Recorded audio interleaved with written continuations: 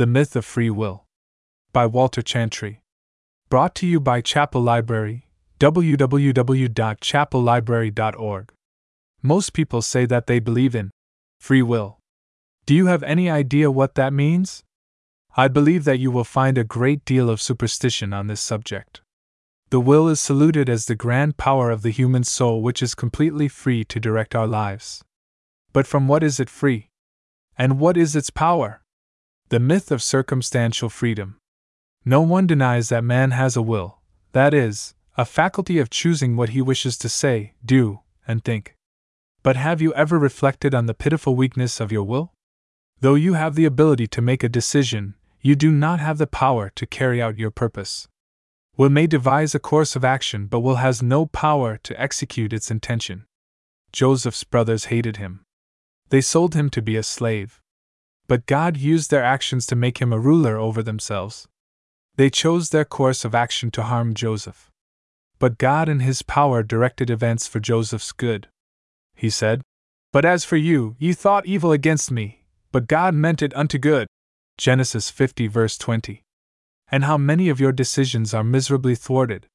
You may choose to be a millionaire, but God's providence is likely to prevent it. You may decide to be a scholar, but bad health, an unstable home, or lack of finances may frustrate your will. You choose to go on a vacation, but an automobile accident may send you to the hospital instead. By saying that your will is free, we certainly do not mean that it determines the course of your life. You did not choose the sickness, sorrow, war, and poverty that have spoiled your happiness. You did not choose to have enemies. If man's will is so potent, why not choose to live on and on? But you must die. The major factors which shape your life cannot thank your will. You did not select your social status, color, intelligence, etc. Any sober reflection on your experience will produce the conclusion: a man's heart deviseth his way, but the Lord directeth his steps. Proverbs 16 verse 9. Rather than extolling the human will, we ought to humbly praise the Lord whose purposes shape our lives. As Jeremiah confessed, "O Lord, I know that the way of man is not in himself, it is not in man that walketh to direct his steps." Jeremiah 10 verse 23. Yes, you may choose what you want, and you may plan what you will do, but your will is not free to accomplish anything contrary to the purposes of God. Neither have you any power to reach your goals but that which God allows you. The next time you are so enamored with your own will, remember Jesus' parable about the rich man. The wealthy man said, "This I will do, I will pull down all my barns, and build greater, and there I will bestow all my fruits and my goods. But God said unto him, Thou fool, this night thy soul shall be required of thee." Luke 12 verse 16-21. He was free to plan but not free to accomplish. So it is with you. The myth of ethical freedom. But freedom of the will is cited as an important factor in making moral decisions. Man's will is said to be free to choose between good and evil. But again we must ask, from what is it free? And what is man's will free to choose? The will of man is his power to choose between alternatives. Your will does decide your actions from a number of options. You have the faculty to direct your own thoughts, words, and deeds. Your decisions are not formed by an outside force, but from within yourself. No man is compelled to act contrary to his will, nor forced to say what he does not wish. Your will guides your actions. Yet this does not mean that the power to decide is free from all influence. You make choices based on your understanding, your feelings, your likes and dislikes, and your appetites. In other words, your will is not free from yourself.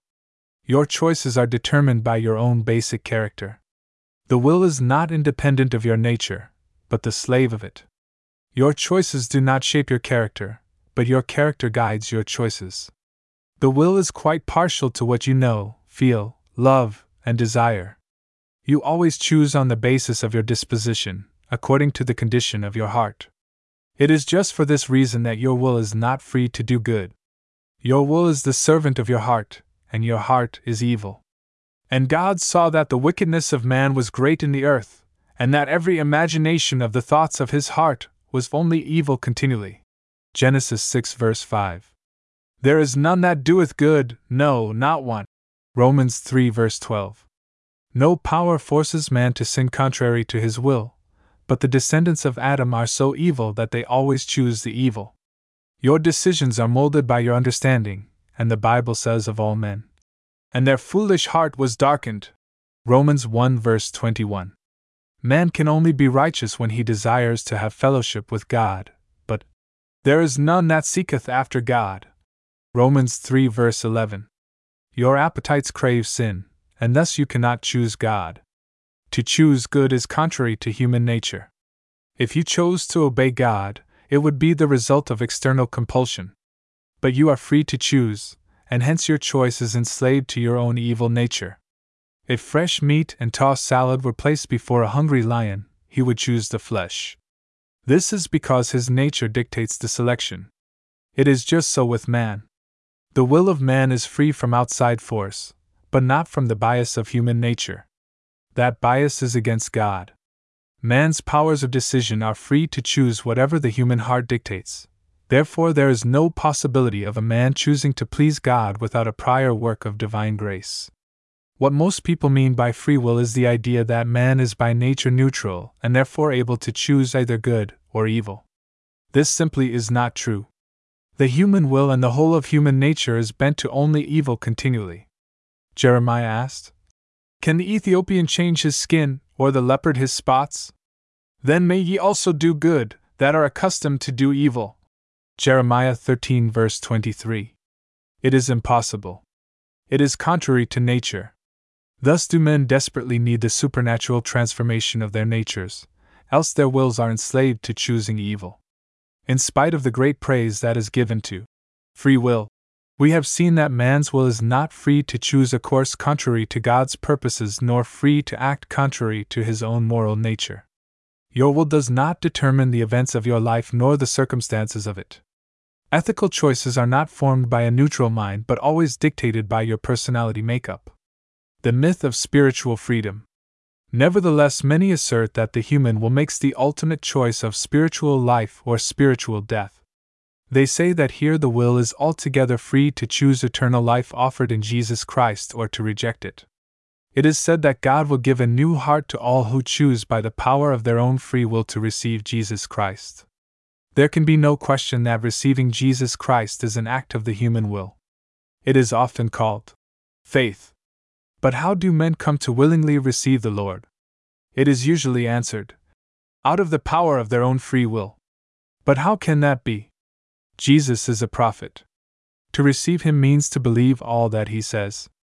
In John 8 verses 41 to 45, Jesus made it clear that you were born of Satan. This evil father hates the truth and imparted the same bias into your heart by nature. Hence said Jesus, "Because I tell you the truth, ye believe me not." How does the human will jump out of man to choose to believe what the human mind hates and denies? Further, to receive Jesus means to embrace him as a priest, that is, to employ and depend on him to hew out peace with God by sacrifice and intercession. Paul tells us that the mind with which we were born is hostile to God, Romans 8 verse 7. How can the will escape the influence of human nature which was born with a violent enmity to God? It would be insane for the will to choose peace when every bone and drop of blood cries out for rebellion. Then, too, receiving Jesus means to welcome him as a king. It means choosing to obey his every command, to confess his right of rule, and to worship before his throne. But the human mind, emotions, and desires all cry out, "We will not have this man to reign over us." Luke 19 verse 14. If my whole being hates his truth, hates his rule, and hates peace with God, how can my will be responsible for receiving Jesus? How can such a sinner have faith? It is not man's will but God's grace that must be thanked for giving a sinner a new heart. Unless God changes the heart, creates a new spirit of peace, truthfulness, and submission, man will not choose to receive Jesus Christ and eternal life in him. A new heart must be given before a man can believe, or else the human will is hopelessly enslaved to evil human nature, even in the matter of conversion. Jesus said, "Marvel not that I said unto thee, ye must be born again." John 3 verse 7. Unless you are, you will never see his kingdom. Read John 1 verses 12 to 13. It says that those who believe on Jesus have been Born not of the will of man, but of God. As your will is not responsible for your coming into this world, it is not responsible for the new birth. It is your Creator who must be thanked for your life, and if any man be in Christ, he is a new creation. 2 Corinthians 5 verse 17. Whoever chose to be created.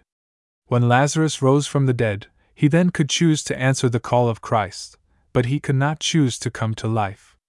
So Paul said in Ephesians 2 verse 5, even when we were dead in sins, God hath quickened us together with Christ, by grace ye are saved. Faith is the first act of a will made new by the Holy Spirit. Receiving Christ is an act of man just as breathing is, but God must first give life. No wonder Martin Luther wrote a book entitled The Bondage of the Will, which he considered one of his most important treatises. The will is in the chains of an evil human nature. You who extol the free will as a great force are clinging to a root of pride. Man, as fallen in sin, is utterly helpless and hopeless. The will of man offers no hope. It was the will choosing the forbidden fruit that brought us into misery. The powerful grace of God alone offers deliverance. Cast yourself upon God's mercy for salvation. Ask for the Spirit of grace that He may create a new spirit within you. This message was by Walter Chantry. For more Christ-centered books, booklets, and tracts, visit chapellibrary.org.